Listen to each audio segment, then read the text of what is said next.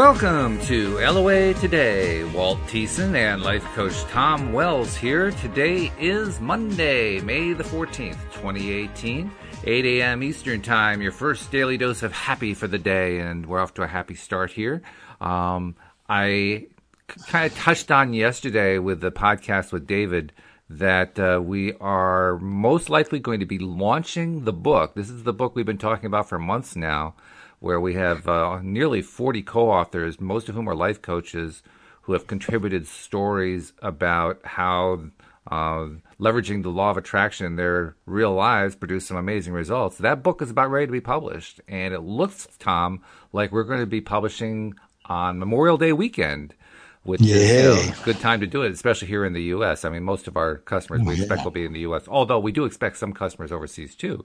But since we're publishing here in the U.S., obviously we kind of expect a U.S. audience. And Memorial Day, of course, is the unofficial start of summer here in the United States. So, given the fact that it's a 3-day weekend, plus we'll start actually on the Friday before, so we'll have like 4 solid days of promoting this thing, in addition to the run-up that we're going to do. So this is going to be good. And as we promised for the last few months, it is going to be possible for you to get a free copy of the Kindle version of the book, which is the ebook version, of course. And that will be available throughout that weekend if all goes to plan. And I think it's going to go to plan. So it's getting real here, Tom. It's getting real. Yeah, well, it's going to be interesting to tell all my friends about it and start getting their comments back. Absolutely, as we start reading it. I'm looking forward to it. Should be fun. So how was your weekend? Did you have a good one, I hope? Did you do anything fun? Yeah, I did some fun things. I hang out with my friend who I've been dating, and we had some good times. And what else did I do? Oh, I got rid of a whole bunch of more stuff from my garage, getting ready to move. So I was able to take a whole lot to my ex-wife and give it back to her, which was interesting. Yeah, I'm sure. You have a divorce and you take half the stuff and then you start giving it back. But she was happy to have a bunch of that stuff. And well, that's good. Yeah. I was so happy to get rid of it. How about you? What kind of weekend did you have? Oh, let's see. What did we do this weekend? We actually did quite a bit of work. This is like the craziest, most hectic time for Louise's gardening business, as you might imagine. Yeah, I mean, it's busy throughout the whole gardening season, but May is the craziest, mainly because it's a time for doing some major ramp up in terms of how much business we're doing, which affects our cash flow, and it affects how many people that we have to bring on, because now we have to bring on some more people to fill in, for all the jobs we're getting and so forth. So it's fairly hectic. And as a result, there's not enough hours during the week to do it. So we were doing some work on the weekend, but we didn't spend the whole weekend on that. We were able to get out a little bit. We went out for ice cream. That was nice. Had a really delicious dinner last night. Oh, God, it was absolutely fabulous. So some good stuff going on there. It was good. Yeah. Nice weekend. Just as long as you're enjoying your life. Exactly. Having as much fun as you can. Now, of course, with the book launch, we are going to try to get a lot of help from a lot of people. We're going to be doing our marketing, of course, through our social media channels. That's the nice thing about having so many authors, because everybody can help share the load of doing the marketing, telling their friends about it. Yeah, that's going to make it really interesting to see what it's like when 40 people are all telling their friends. But of course, we're also trying to leverage the law of attraction, because that's what we do here, right? We talk about law of attraction all the time. And one of the ways that we want to leverage it, of course, is just by building up our excitement level and our energy level and putting out there. We want, thousands and thousands and thousands of people buying this thing, maybe even millions of people buying this thing, and getting excited about that. So that's a big piece of it. Beyond that, though, as we're approaching this date, we're trying to build up our expectation level, and to that, and toward that, we need help, basically. So that kind of ties into our title today, because our title is about how to ask for help from the non-physical beings on the other side. And it's a topic that we started on Friday. Now, I know you kind of had a particular direction in mind for today, and that's great. I have no problem doing that. But I'm thinking in the back of my mind, one of the things that we need to be asking for during the show is help for getting the book out there and getting lots and lots of people to buy it. Yeah. Well, we're going to talk about what are the qualities that you can bring to asking for help and receiving help, like just a little bit of a look at those 4 or 5 qualities that are especially important and to cultivate within oneself. And then how can you actually play the game? I called it forming a committee. The committee, that's right. Yeah, actually form a group in the unseen realm that you can rely on. And I call it a game because, well, of course, the number one quality that this author, Jean Slatter, says in her book that when you ask is to be playful about it. Keep a lighthearted and playful attitude about asking for help.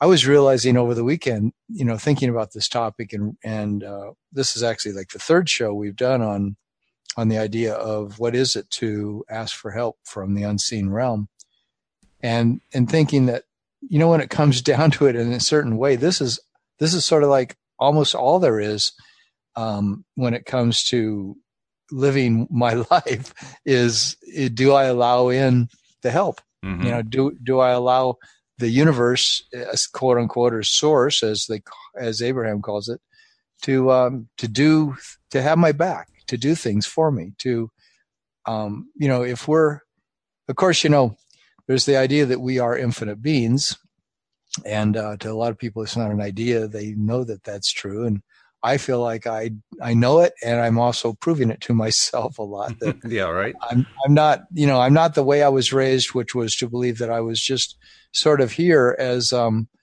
I don't know what, like this, the experiencer of life, but not really in control of anything, or not able to affect much of anything because it was all up to God. Everything that happened, I was just sort of at the mercy of whatever God would choose to do in my life, whatever that ultimate power was. And then getting into law of attraction, of course, there's a lot more focus on the fact that we're co-creating this life experience with this unseen realm, whatever they want to call that higher power or those higher powers, because if you look at it as the way we talked about how the Druids look at it, there's these devas, which were the powers that lived within all aspects of life, especially within nature, that were very powerfully determining how things were going to evolve. So the whole question to me comes down to how much are we in charge, and how much is this higher power really orchestrating our lives for us? It's interesting, too. You mentioned that idea of being like an observer almost. That's not quite the way you phrased it, I think, but that's a feeling I've had for a large part of my life. Like, I was just here observing. I was not actually part of life. And it's only in the last few years that I felt like I have become part of life, and I'm glad that I have. I mean, it's about freaking time. But yeah. I'm not even sure I associate it with God or something like that. I even associate it with just other people in my society. Like, it was almost like I put myself in second position. I was a second-class citizen in my own world, and not a happy place to be. It wasn't an unhappy place to be. It's just, it's an observer position, and you don't really get heavily involved as an observer. You just kind of, observe. Well, so a lot of that, would you say, is a victim attitude? I mean, that you're sort of, yeah. Absolutely. You're sort of at the mercy of everything? Oh, of course it is. Yeah. I mean, I didn't think of it as a victim attitude, but yeah, how else can you look at it? Of course it's a victim attitude. And, I mean, you can kind of spin it a little bit. You can say, well, I'm just an objective person, but, that's still not living. It's not really, diving into life and making it, your second skin that you wear or whatever. Well, to be receptive, to be receiving all the gifts is one way to look at it, that we're just always being gifted. It's whether or not you feel like there's to me, are there forces that are also not on our side? Like, is there some force in the universe that wants to, do us harm? And if we believe there's some force that wants to do us good, is there also some force that wants to do us harm? And I think I've lived, of course, with that idea, and maybe most anybody who had a Christian background, has had that belief that there is definitely something that wants to do us harm, and we need to be protected constantly by all these forces, like why Jesus, is there in a lot of people's lives is to make sure that you're going to be taken care of, you're going to be protected. Mm. And I suppose you could say the same is true of what we call God, as opposed to what people call the devil or the evil spirits. And we certainly get inculcated with it, don't we? We get trained, we get instilled, however you want to describe it, but we get it when we're growing up, and it's it does have an impact on us. I think it varies from person to person what that impact is, but it does have an impact. So knowing that we can actually take control and be the leading players in our own lives, and not only that, take initiative when it comes to asking for help from the other side. That's a very empowering stance by comparison.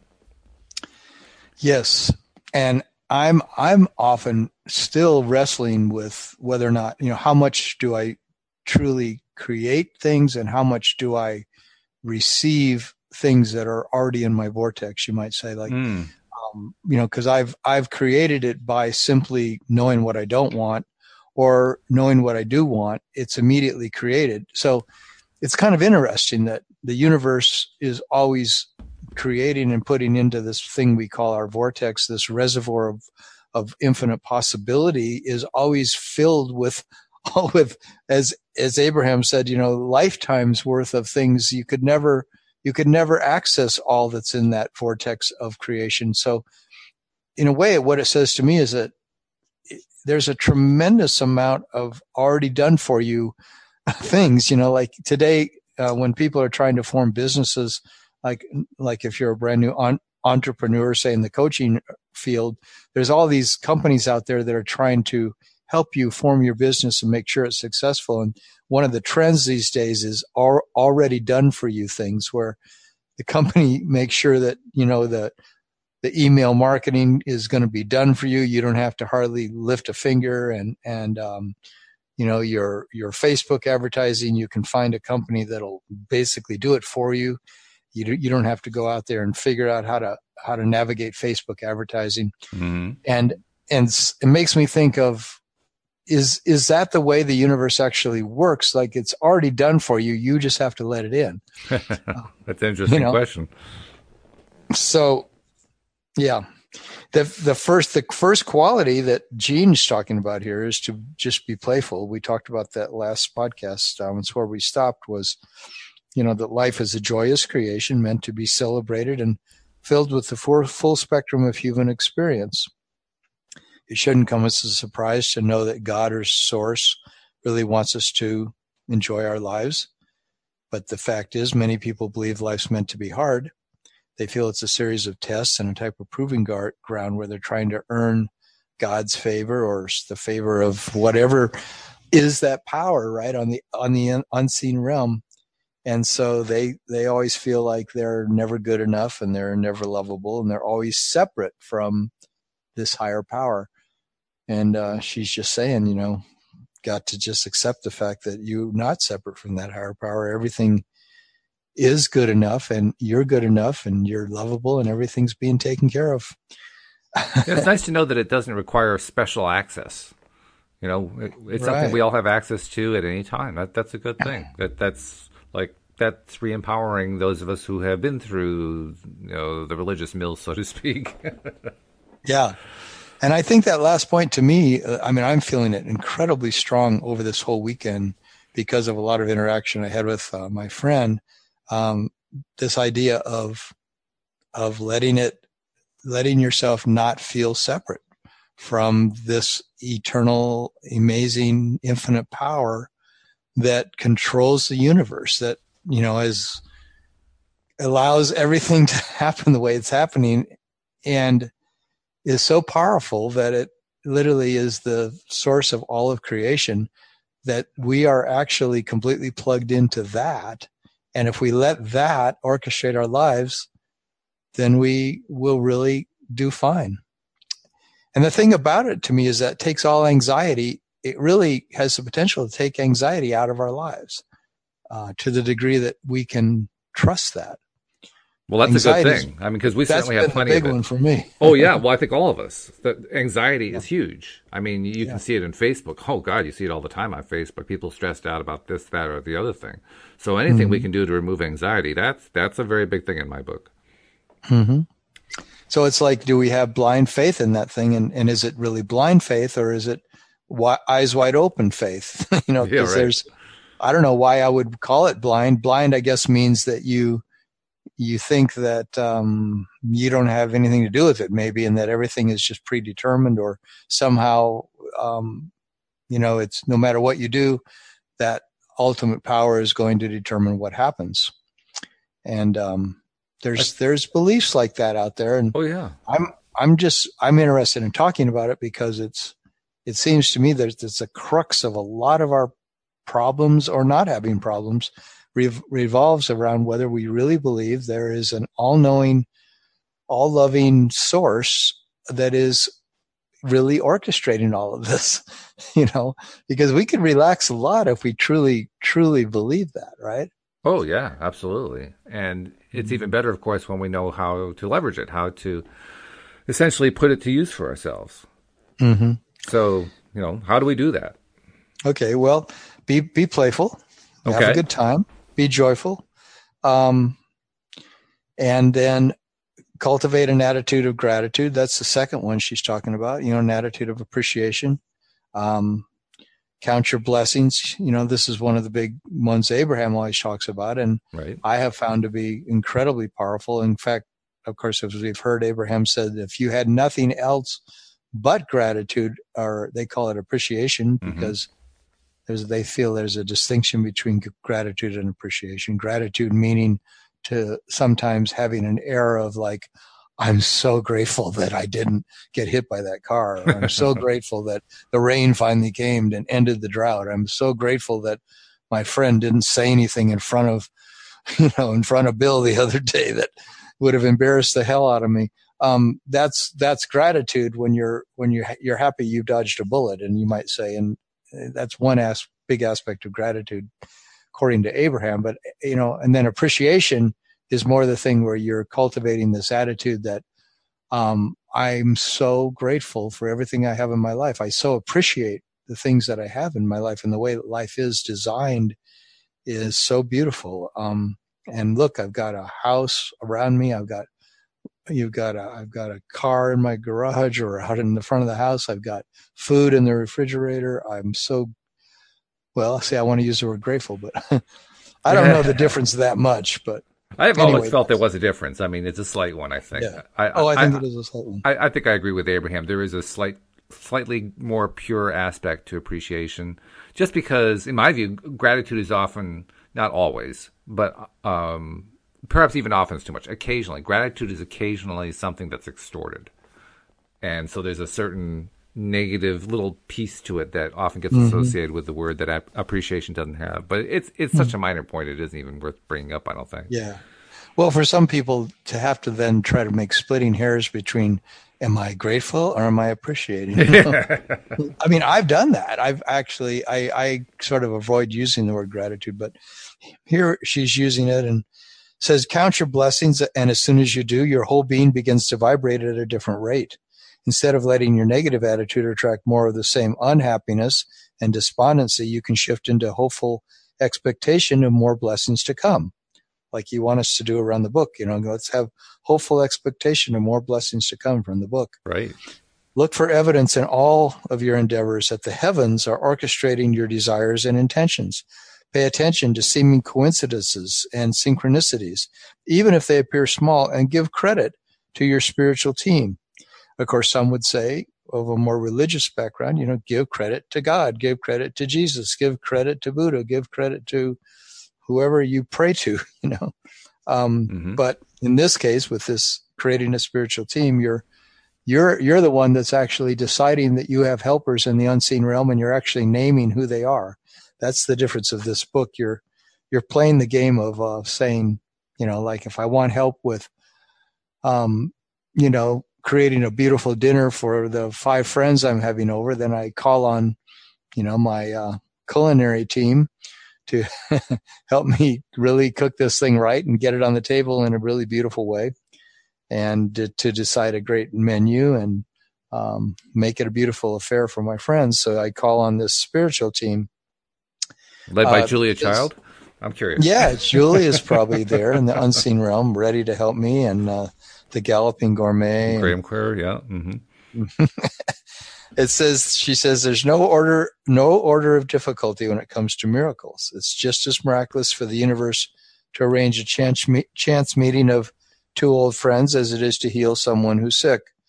Notice all things big and small, that are miracles in your life. Soon you'll be convinced that Spirit is walking right beside you, paving the way as you go. Express your appreciation for the extraordinary ways the spirits of creation provide their expert advice and skills. Acknowledgement and an attitude of gratitude will provoke continued excitement and expanded support from your already willing celestial task force. A lot of people say, that we need these spirits of creation. They need to be asked, and I suppose that is a prerequisite of our receiving, is to ask. I've heard, actually, not from LOA circles, but from other circles that explore spiritual type phenomena, that non-physical beings not only like to be asked, but when you invoke their earthly name, the name they had when they were on Earth, it actually helps them increase their vibration. Oh, wow. I don't know if that's true, but it's an interesting thought. If we're co-creators with all of this unseen realm, and that our true infinite self, if we're infinite beings, and we actually are, the greater part of us, as Abraham says, lives in the unseen realm, then we are very much connected with all of these other beings. And, perhaps calling them by their name is exactly, what's needed, or is a big part of it. I don't know, but I like to learn about this stuff. Yeah. The next one, she said, is to intend for the highest good. Keep your intentions pure. Request that whatever comes be for the highest and greatest good, not just for yourself, but for all concerned. You may say out loud, I ask that this heavenly assistance be brought to me in just the perfect way for the highest and the greatest good of all concerned, or something similar that feels right to you. I can't emphasize too strongly how important this will be for your peace of mind. Many people worry that what they desire might ultimately take away from or hurt someone else, but that's not possible if you intend the best for everyone involved. This is a win-win situation where there is always plenty to go around and no shortage of good things or creative solutions. Realize that you can never help others by being or having less. Okay. And the next one, she says, is feel your wants. Often we think that what we want isn't truly what our heart intends. Take a moment to ponder what it is you actually desire and put it in terms of feelings. After all, what we really want is the feelings that people and things give us, not the possessions themselves. Perhaps you desire someone to share a romantic relationship with. Instead of spelling out what you want this person to look and act like from a material viewpoint, focus on the feelings you wish to generate and the essential qualities that are most important to you. What you truly desire may be mutual attraction and a warm, loving connection with someone who embodies compassion and spontaneity. Rephrase your request, emphasizing those feelings and qualities. Then let the universe surprise you with a relationship exceeding your wildest dreams. A friend gave me an example of what can happen when you stay in your head and not in your heart. She asked for a dark, handsome, very masculine Marlboro man. Well, she got her Marlboro man all right, but then she got tired of all his smoking. And for those of you who don't know what a Marlboro that's a really old reference. That's an old reference to a commercial on television of a guy who smoked Marlboro cigarettes, but he was really good looking. Back in the day when it was actually legal still to advertise cigarettes. Right. And when it was considered okay to smoke, not everybody believed that it would kill you. Right. Yeah. The Marlboro man. I haven't heard that one in a long time. And another example, perhaps you've been asking to bring in a certain number of dollars each month. because you think it will cover your bills and keep you financially secure. Unfortunately, life doesn't work that way. It always seems that the more money we make, the more we spend, leaving us in exactly the same predicament, except with bigger worries and more daunting bills. Instead, concentrate on the feeling you want from having the money. Ask for the pleasure and the ease while paying your bills. Ask for a feeling of security and financial freedom. After all, this is what you truly want. Then let the universe arrange how it will happen. I was wondering how she's saying. Go ahead, finish that. Go ahead. Well, apparently she's saying that, we need to feel our way into allowing these things to happen and not just have it be in our heads. So right, yeah. And what I was going to say is you also had an earlier statement that kind of set this up. I was wondering what her take was going to be on what Abraham talks about, how it matters what it is you're feeling about. Are you feeling about the thing, or are you feeling about the lack of the thing? And Yes. So often when we're wanting something, it's we're focused on the lack of the thing. We've convinced ourselves we're thinking and feeling about what it'd be like to have the thing. We're really not. We're focused on the lack of it. And I've noticed it's very easy for most of us to fall into that trap of feeling the wrong thing, so to speak. So I was glad to hear that she was emphasizing toward the end there, feeling the freedom or whatever else that she said there, all the good aspects, all the positive aspects about whatever it is that we're trying to attract. Yeah, that's fundamental. For some reason, and of course it just comes back to the basic law of attraction, because feelings are where the vibration exists, and since law of attraction is saying that what you vibrate with is what you get more of in your life, then if you're feeling it now in this moment, then you're attracting that similar vibration into your life. So that's why you want to add that as one of the points of allowing into your life what you want is to feel it as much as you can, even before you've seen it show up in your life. Sure. Feel what it would feel like, and then have faith. That's the next one. And she says, you just have to know this is the way the universe works. You have to know that this will happen, the thing that you're asking for. It will not serve any purpose to use this process as a testing ground for the universe, saying, well, I'll believe it when I see it. That attitude will keep success just outside your reach. Spiritual teacher and author Wayne Dyer says, you'll see it when you believe it. I just thought about that one, yes. So launch your request to the ether and then simply stay in a state of happy expectancy and appreciation rather than in prove it to me mindset. You may say, do you really expect me to believe that I can have whatever I ask for? And she says, well, yes, I do expect you to believe that. That's the essence of true magic. This is the stuff that makes miracles happen and seems to defy the law of physics. Who says it isn't possible? Interesting side note. I saw somebody, there's a particular person on Facebook who has been posting a series of extremely challenging questions about law of attraction, highly skeptical viewpoint, and trying to come up with every single weakness that he or she can think of to challenge the whole theory on. And I'm not sure if they're doing it just to give people a hard time or because they're really trying to explore it. It could be either one. But the latest one was, well, can I use the law of attraction to change my eye color? I thought to myself, okay, that's an interesting question. So I wrote back, well, how much do you believe that you can actually do it? And I haven't gotten a response on that one. Yeah, well, that's the main answer Abraham gives to, can we, how come if law of attraction, really is how everything works, why aren't people growing who have lost a limb growing a new limb? And it said, well, because not enough people believe they can grow a new limb. Yeah. They truly believe that, and they knew that the universe could provide that, then maybe they could, And I think anything can be done. They definitely could. Yeah, it's just a question of the belief. That's why I asked my question. My question was serious. I mean, it was partly to kind of challenge him, but it was also serious. If you really do believe deep down, without any shadow of a doubt, then I think it's definitely going to show up. The question is, can you really believe it? And I think that's where almost everybody stumbles. I say almost just to cover myself, but I'd almost be willing to say everybody stumbles there. Everybody does. And, that's just the way we are as humans. We have doubt. We have skepticism. We have difficulty in believing the seemingly impossible.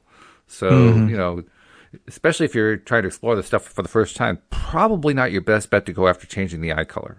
That's probably not the good place to start. Yeah.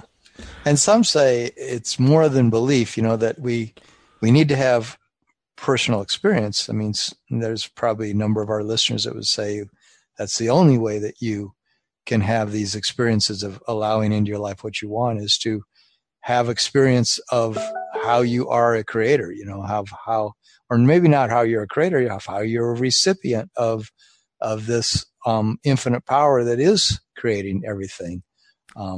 And I'm sympathetic to that view, but I also would say that they are ignoring some very basic evidence. And the basic evidence is involved any time that a new threshold is achieved. The classic example is Roger Bannister being the first man to run the 4-minute mile. No one had ever done it before. Well, then how could he believe in it? According to the theory that people you're citing are declaring, there was no way for him to believe in it because it had not been done before, and yet he found a way to believe in it, and as a result, he did it. Right. So yeah, if you haven't had direct experience of something, then you have to start with some kind of a faith, some kind of a belief, and of course, what she's saying here is that faith is a huge part of it, and if you had to experience it first, no one could ever become a millionaire. Mm-hmm. It would be impossible because the first person could never become the first millionaire. No one could ever have the perfect relationship or their ideal relationship because no one had ever had it before. Yeah. So even if you're trying to imagine it, you don't even know what you're imagining. What you're imagining. Yeah. You're just trying to put together a bunch of things that you imagine it would feel like to be a millionaire. And, that feeling of abundance, that feeling of having everything taken care of for the rest of your life used to be that if you made $1 million, you were good for the rest of your life. Yeah, right. Of course, today, you could still be pretty good. You're doing pretty well. Yeah, no doubt about that. On how much you spend, That's true. Blowing $950,000 on a house. Well, okay, maybe it's not going to last so long. Yeah, right. Or you go to buy a house that's $3.5 million. Then you got a different problem, right? Right. You better have another source of income. Exactly, yeah. But that's the flaw in the theory that you have to have some experience of it before you can attract it. Because every single thing that has been an advancement of any kind by mankind happened without having prior experience with it. Mm-hmm. So the next thing she says is to stay unattached. That there's a real art task in the universe to fulfill your dreams while staying unattached. I've already talked about how important it is to define your wants and desires, and now I'm going to tell you, let go of them. What does that mean? It means recognizing that your happiness does not depend on whether or not you get what you ask for.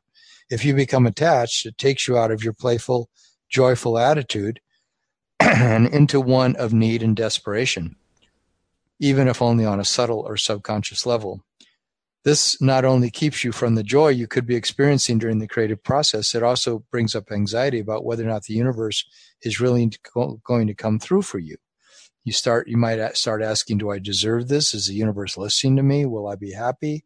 Am I good enough to deserve this, to receive this? Fear always constricts your ability to open to the magnificent solutions the universe has to offer. The more you work with the hiring the heavens process, the more you'll replace any anxiety or insecurity with the confidence that you'll always be able to find your joy. So that's one of staying unattached. And the last one she says is be patient. The universe is usually so immediate in its response to me that when things don't happen as soon as I expect them to, I can get a little impatient. But whenever I try to hurry things along, it ends up costing me extra time, money, and effort. Only later, with 20/20 hindsight, can I see why the timing had to be orchestrated a certain way so that all the pieces could fall into place. Then I am in awe of its perfection. That's interesting because that's one place where she deviates or perhaps even slightly disagrees with Abraham, because Abraham says they're not really fans of patience. There's not really what? They're not fans of patience. They don't think patience is a good idea. They're also not fans of being unattached. Right. Because they say that you need to have a very strong almost like attachment to what you want, because that's how you grow that feeling inside yourself of of expectancy, that it's okay to want what you want, put it that way. But there's all kinds of nuances to these words, unattached, like I can understand, not being in need and desperation, you don't want to be that kind of attached, right? Well, yeah, I think that's where the real discrepancy comes in, because very often, I myself have experiences where I attracted stuff that finally showed up after I let go. And I think that the delineator is, what kind of feeling is it that it is associated with the attachment? Is it a positive feeling or is it a negative feeling? If it's a positive feeling, then it's good to stay attached.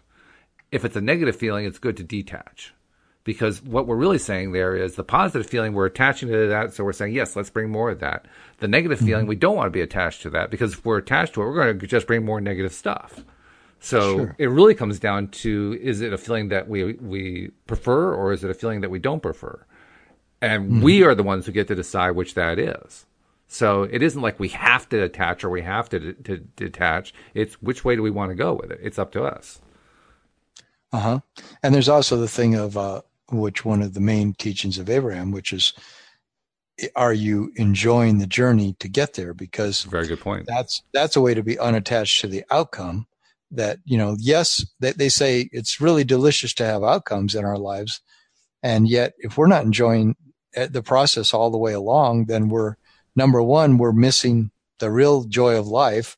And number two, how can you have a happy destination if you don't have a happy journey? In other words, if you're not vibrating now with what you want, how can you expect it to show up later in your life? So, which is a really good point. Yeah. Yeah. So being unattached and being patient also means, that, hey, look, I'm just where I am on this journey, and today's another day. And today I want to have the best time I can possibly have, even though maybe today I won't get the $1 million that I want. I'm still on the journey towards getting it, and I'm going to stay unattached in the sense that I'm going to enjoy the heck out of today, and whatever little things I do, whether they're in the direct direction of making my $1 million or they're simply to relax and enjoy this day, enjoy the beauty of springtime blossoming all around me. How I don't want to miss my life while I'm thinking about my $1 million, Exactly. So that's patience. That's patience and unattachment. But it doesn't say that you don't keep on allowing that $1 million to flow into your life, and maybe you do some actions today that will open up the doors further towards that money coming. I also like to take it an extra step further.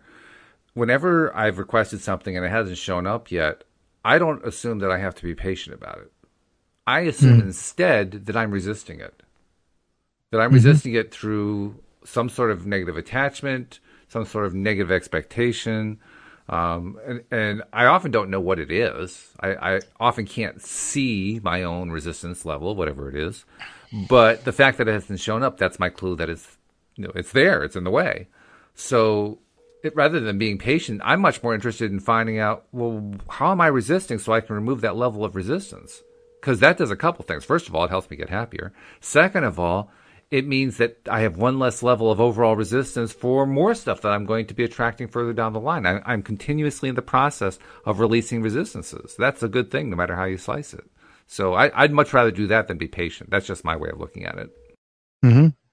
Yeah, and that again comes back to what this book's about and what we're talking about here, which is, can you allow in with no resistance all this help? Mm-hmm. Yep. And so, do you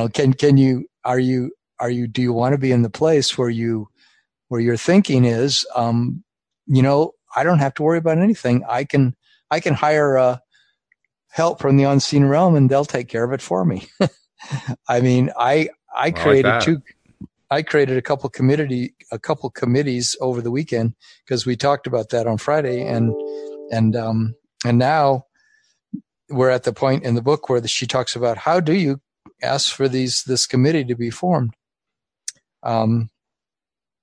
It's an so question. Do you call the meeting to order? I'm curious to know how she does it. I mean, is like, okay, we're the committee for the promotion of Walt's wealth, please meet over in room 3. Yeah, that's what you do. You set up the different rooms of your house, and you have a committee in each one, and you spend your day going into committee meetings. Oh, that's my God. Right. Oh, God, not meetings. Oh, no. Not with committees. Committees were always the bane of everybody's existence That's right. in the corporate world. Oh, God, so we got a committee for this, and a committee for that, and a committee for this. And in a way, that's what she's suggesting. So, but I have formed two of them. And let's just read what the steps are, and are seeing some of the things she says about this. Working with committees can be extremely powerful. For example, if you want to improve your health, you might decide to seek guidance from a whole team of spiritual doctors, nutritionists, fitness experts, and weight consultants who will work behind the scenes to help you serendipitously find the best and most appropriate advisors and caregivers. Or maybe you'd like to strike out on your own and start a business. In this case, you could definitely benefit from the help of a spiritual project manager to arrange chance meetings with a mentor or perhaps an attorney, a business advisor, and someone to make sure you have all the right connections. You may even need inspiration from a spiritual muse to come up with the perfect name for your business. Or let's say you're embarking on the grand adventure of building your own home. You might need an earthly architect, contractor, electrician, plumber, and interior decorator, to name just a few. It can be overwhelming when you realize how many different individuals and teams you require on a physical level. But if you hire them first on a spiritual level, you'll launch the energy ahead of time to accomplish your project. And with that, you'll magically bring forth top-notch earthly professionals with exactly the skills and information you need.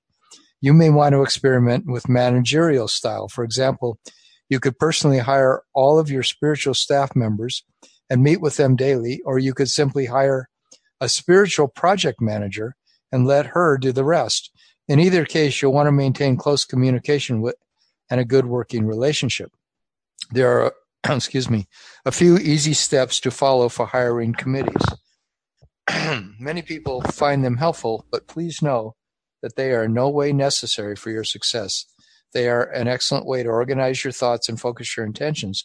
But if you'd rather just do it all in your head or in some other way altogether, feel free to use them for inspiration only. So use them in any way that works best for you. For instance, you might want to write down the name, these things in a binder or on a computer document. So she lists 7 steps for hiring your spiritual committees. Number 1, name your committee. Number 2, define your mission statement. Number 3, list the specialists you wish to hire. Number 4, make a task list for what you want them to do. Number 5, set a launch of your committee. Number 6, hold staff meetings. And number 7, celebrate your success. And then she looks at the nuts and bolts of each of these steps. I have to say, I definitely feel like I'm back in the corporate world. Yeah, it's funny, isn't it? Like she plays this game. Well, do you enjoy being in the corporate world? That's why I left, actually. Because of friggin' committees, right? Committees and meetings. Oh, meetings all day long. Oh, and mission statements. Mission statements. Oh, no. And a task list. Oh, no, I got a task. What I got to get done. Well, I find it to be very interesting because it's sort of a game I played with myself when I was looking at things that seems challenging to me. Like, of course, I mentioned the other podcast, I'm in this process of moving from the condo that I'm into and finding another one. And in moving, I want to pare down a huge amount of the stuff I've been carrying with me for ever since my divorce 8 years ago. This will be my 4th move. And in each time, I'm trying to get rid of more because I hate filling up that moving truck with all this stuff, Right. And then having to reestablish in a new place, a place for everything, and and making sure that I have a place big enough to handle it all. So I've been getting rid of stuff for 8 years, and it's been pretty liberating to watch stuff go. And now I'm really paring it down because the cost of real estate in where I live in Boulder County, Colorado, is gone through the roof. So what I can get now with the amount of money I want to spend per month is not as big as what it used to be. Right. Yeah. So now but I also just want a more streamlined life. I'm calling it my Zen. In fact, I called my committee. Let's see what the name I gave it to was my Zen environment, my streamlining committee. Because I want to have more and more of an atmosphere that when I walk in the garage or I walk in, my second bedroom or anywhere in my walk-in closet or wherever in my kitchen, I want everything in the cupboards and the pantry and to be streamlined. I don't want to get the feeling that I have stuff crammed everywhere, because that's kind of what I've lived with a lot, because I had a 3,000 square foot home, and coming from that into smaller spaces, I'm trying to not feel like I'm cramming things into those spaces, right. but rather a spacious openness, And so I said, I need a committee to help me with this. Well, it does raise a question, and this is kind of an indirect way of getting there, but I believe in delegation. I mean, that's always been a major part of my role as a manager whenever I've been a manager. Mm-hmm. And so my initial reaction is, especially when you were describing all the different tasks for the committee, you have the meetings and you have the assignments and all the stuff you were describing there. I was thinking to myself, can I just delegate all the committee activity to another committee? Yeah, or to a manager. Or to a manager, yes. Who just handles it all, and all you have, that manager just comes to you and reports to you how things are going. That's a lot better. I like that. Yeah, rather than having to go run the committee. I mean, I really don't want to have to run the committee. That sounds like busy work to me, and I just don't want to have to do that. Yeah. Well, and also it's like how much, to me, these are varying degrees of how much we believe that there's this other realm that is helping us. Because for a long time, I've been just putting my faith in the fact that there is the unseen realm, and there is this tremendous, infinite energy that is my higher self, and that it is orchestrating everything, and that what I'm just trying to do is learn to sit back and relax and let it orchestrate things, and then see, well, what impulses I receive of what I need to do next, and rather than feeling like it's on my shoulders. Because that's what it all comes down to, is how can I not be anxious about what needs to be done? Exactly. How can I have enough faith that what I want to have happen is going to happen, and that I can just relax and know that, look, the money is going to be there, or the new condo is going to be there, or the clients are going to be there, or, the wonderful partner I want in my life, she's going to be there. Whatever it is, can I have the faith that, and the knowing that this celestial realm, this unseen realm has got my back. And so this is just a game of I find that when I'm looking at a particular thing that I'm concerned about, that I just am able to say, you guys take care of it. I'm not going to worry. I'm not going to stress about how much I look at the real estate ads for things that are for rent, that I'm not going to believe that I need to find every conceivable ad that's out there to find the perfect place, that it takes me making tremendous effort to find this right place. But instead I say, I'm going to let the spiritual realm find this place for me. And even though I know there's tremendous competition for places in Boulder County to rent, because everybody's looking right now, and places get rented within hours of coming on the market, and they're getting sold within hours and days of coming on the market. Nevertheless, if I give this to my spiritual committee, I know that this is going to get taken care of. Oh, yeah. I think that's true. I think the committee approach is actually useful for somebody, and there are a lot of people in this group, I think, for somebody who has a little trouble with the beliefs. So if you feel like you have a committee you can micromanage, well, that makes it easier, I think, for certain people. And maybe more fun. Maybe more fun, too, yeah. I mean, like somebody like me, I don't really like it, but, I could do without committees. If I never had to sit on a committee for the rest of my life, it would be too soon. But there are other people who like that, so a committee actually makes a lot of sense for certain people, because they enjoy that kind of interaction. So creating a mental committee, yeah, I think that's a good idea. And if you make it fun, as she says, this is all just meant to be fun. So you make it playful. The ones that I was naming for my committee as my specialists. Well, first I wrote a mission statement. I said, this committee exists to create with fun, joy, ease, clarity, and resolve, a Zen-like, beautiful, clean, streamlined living environment that I greatly enjoy. It reduces and keeps to a comfortable minimum the amount of stuff in my world, putting the emphasis on what truly feels good and what really brings me joy to have in my living environment. So this becomes a clarifying way of thinking it through for me also, that, okay, this is what I'm trying to create here in my living environment. And then the specialists I'm hiring from the unseen realm are a fun and ease guide who assures that all of my streamlining stays fun and lighthearted, and that the things that I end up keeping are the things that do bring me joy and fun and ease. And then I said a guide who's a seer, who sees into the future, you might say, and intuits the things that I really wanted to keep.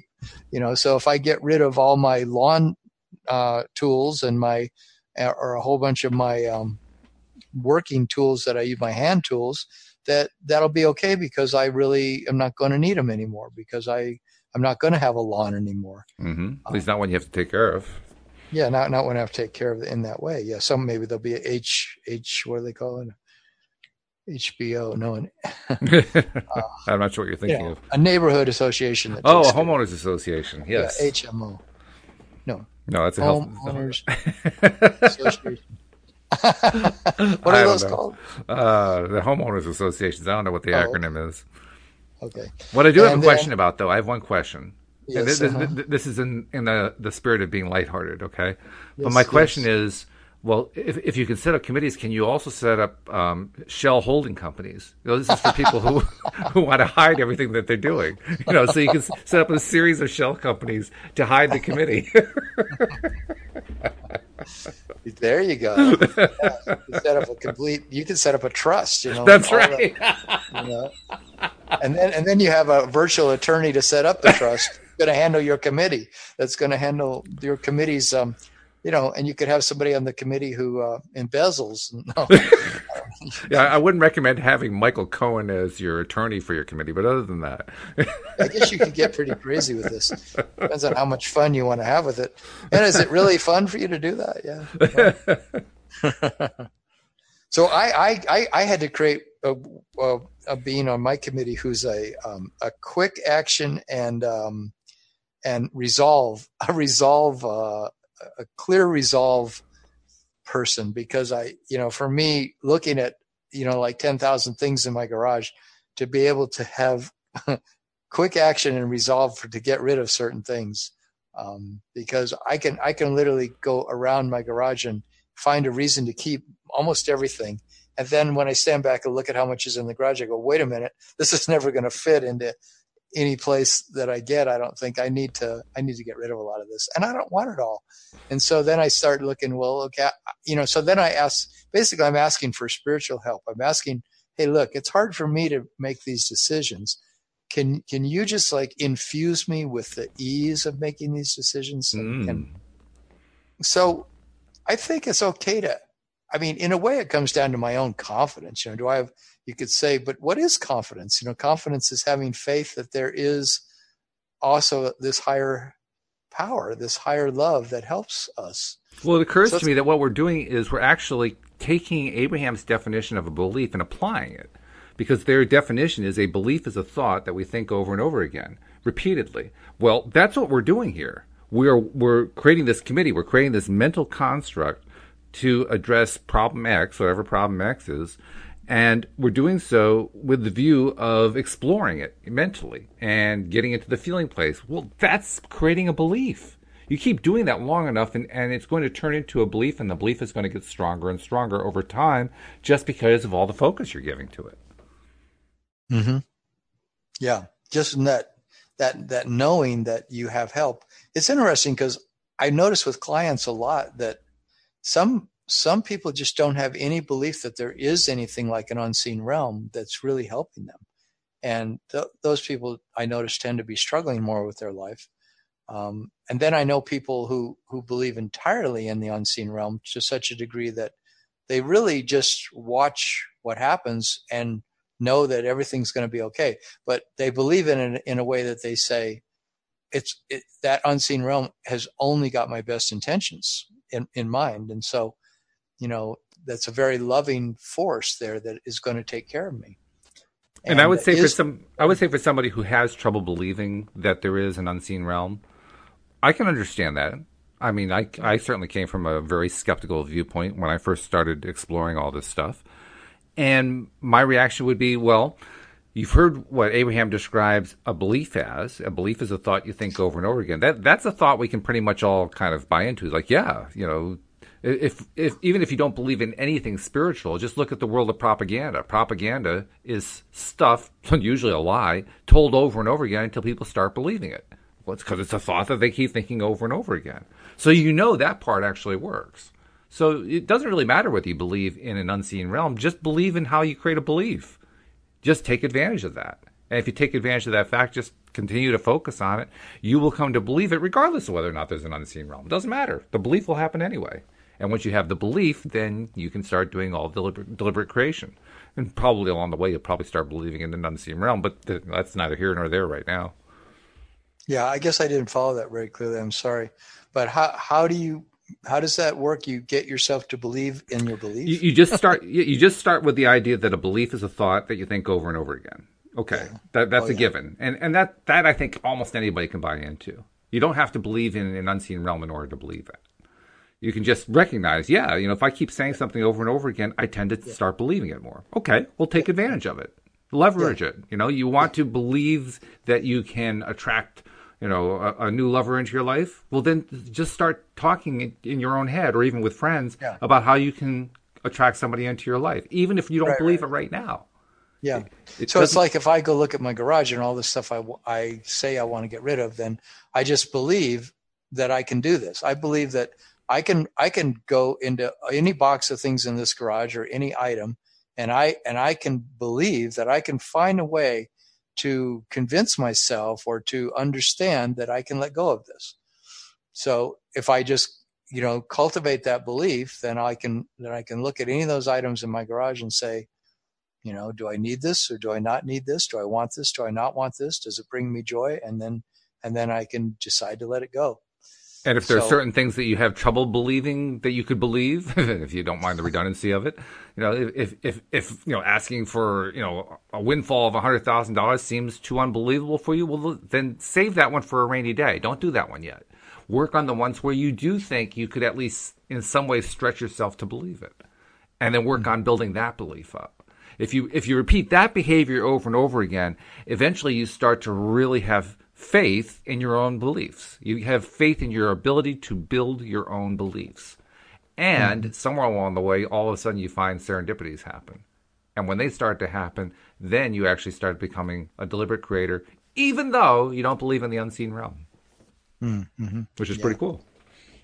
So there's a lot of ways just to approach all this, I guess. There's this whole idea of creating committees and having this hiring the heavens, and the idea of just looking at any situation in your life and saying, do I have the faith in myself, the confidence? Confidence means, from Latin, it means with faith. That's what it means. Is it really? Okay, I didn't know that. Yeah. Con means with in Latin, and then fidere or something means faith. So confidence is just with faith. Interesting. But it's faith in me. It means faith in myself. And I feel like a huge amount of my life has been spent just working around that one issue, having faith in myself. And, but then faith in the unseen realm. That's one thing I've loved about Abraham is they say the unseen realm is, a larger part of you that's what you are, is this being in the unseen realm. So having faith is just knowing that the larger part of you is orchestrating everything in the most wonderful way for yourself. And so there's all this ways we can conceive of how we have help. But the bottom line, what I see from all of this is allow yourself to understand that you have tremendous help and everything's going to be okay. Very good. Well, this has been a good discussion. I'm not sure if we've gone through the whole thing, but we've covered an awful lot. So we'll have to see what you come up with next Friday for the next topic. How about that? Yeah, sounds good. All right. And we'll invite you all to join us as well next time here on LOA Today. Goodbye, everybody. Bye-bye.